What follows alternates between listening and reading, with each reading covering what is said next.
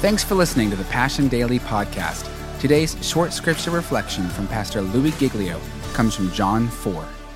Don't be shocked if the world kind of pushes back on the way and the truth and the life in the person of Jesus. Don't be surprised by that. But if your work and your ways are amazing, the world is going to have a hard time shutting down the message. Take, for example, Tim Tebow. National championship game, University of Florida. Everybody knows this guy's a winner. 2009, the Lord stirs in his heart. He's been wearing Philippians 4:13 under his eyes in every game. But he feels like God's changing that. I want you to put John 3:16 under there. I would have said, there's going to be a guy in a multicolored wig in the end zone holding up a John 3:16 poster. I don't need to do that one. But he feels this is the Lord. So he changes his Philippians 4:13 to John 3:16. Of course they win the game. Of course, I'm sure he's the most valuable player. Wins the national championship. Has the spotlight on his life.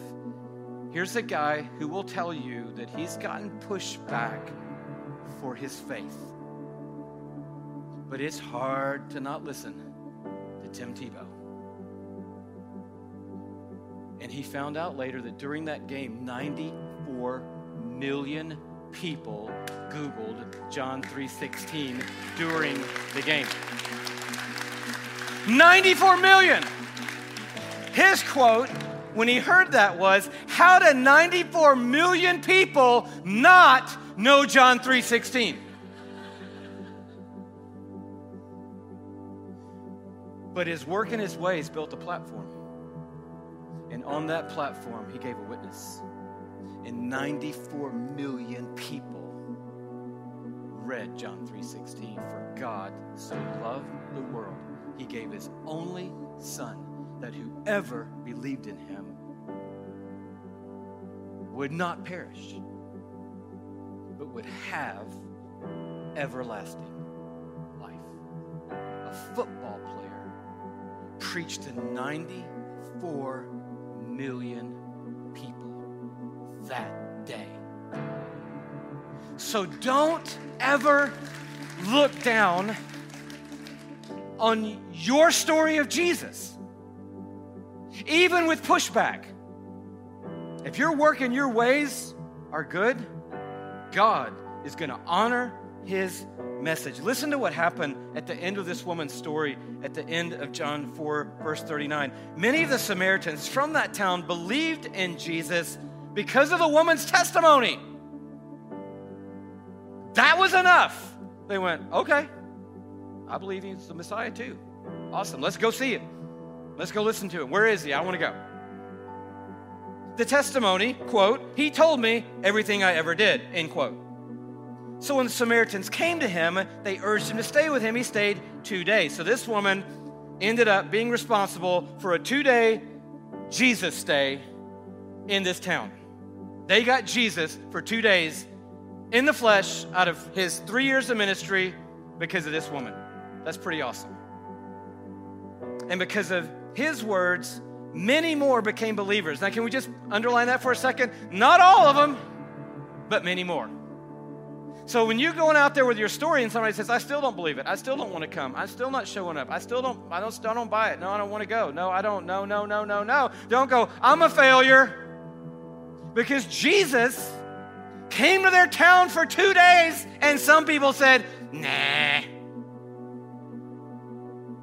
But many of them said, you're the one. They said to the woman, we no longer believe just because of what you said. Now we have heard for ourselves. And we know that this man really is the Savior of the world. Come on. Isn't this what every one of us wants? We want to be bold. Bob Briner called these kind of people roaring lions. People who are crushing it in their field, but who are willing to rise up and speak out about the Savior who has changed their life.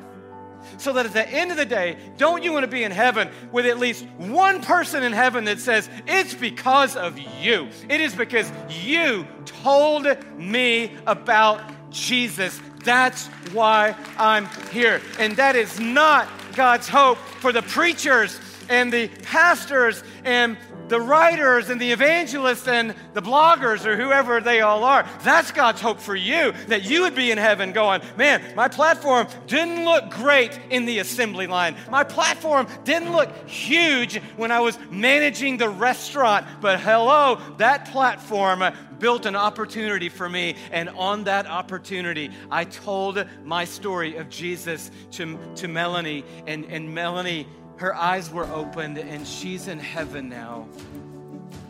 And she's telling me, when you told me about what God was doing in your life, that's where it started.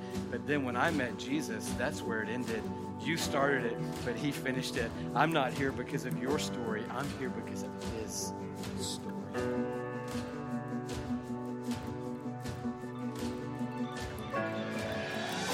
Thanks for listening to today's Passion Daily podcast.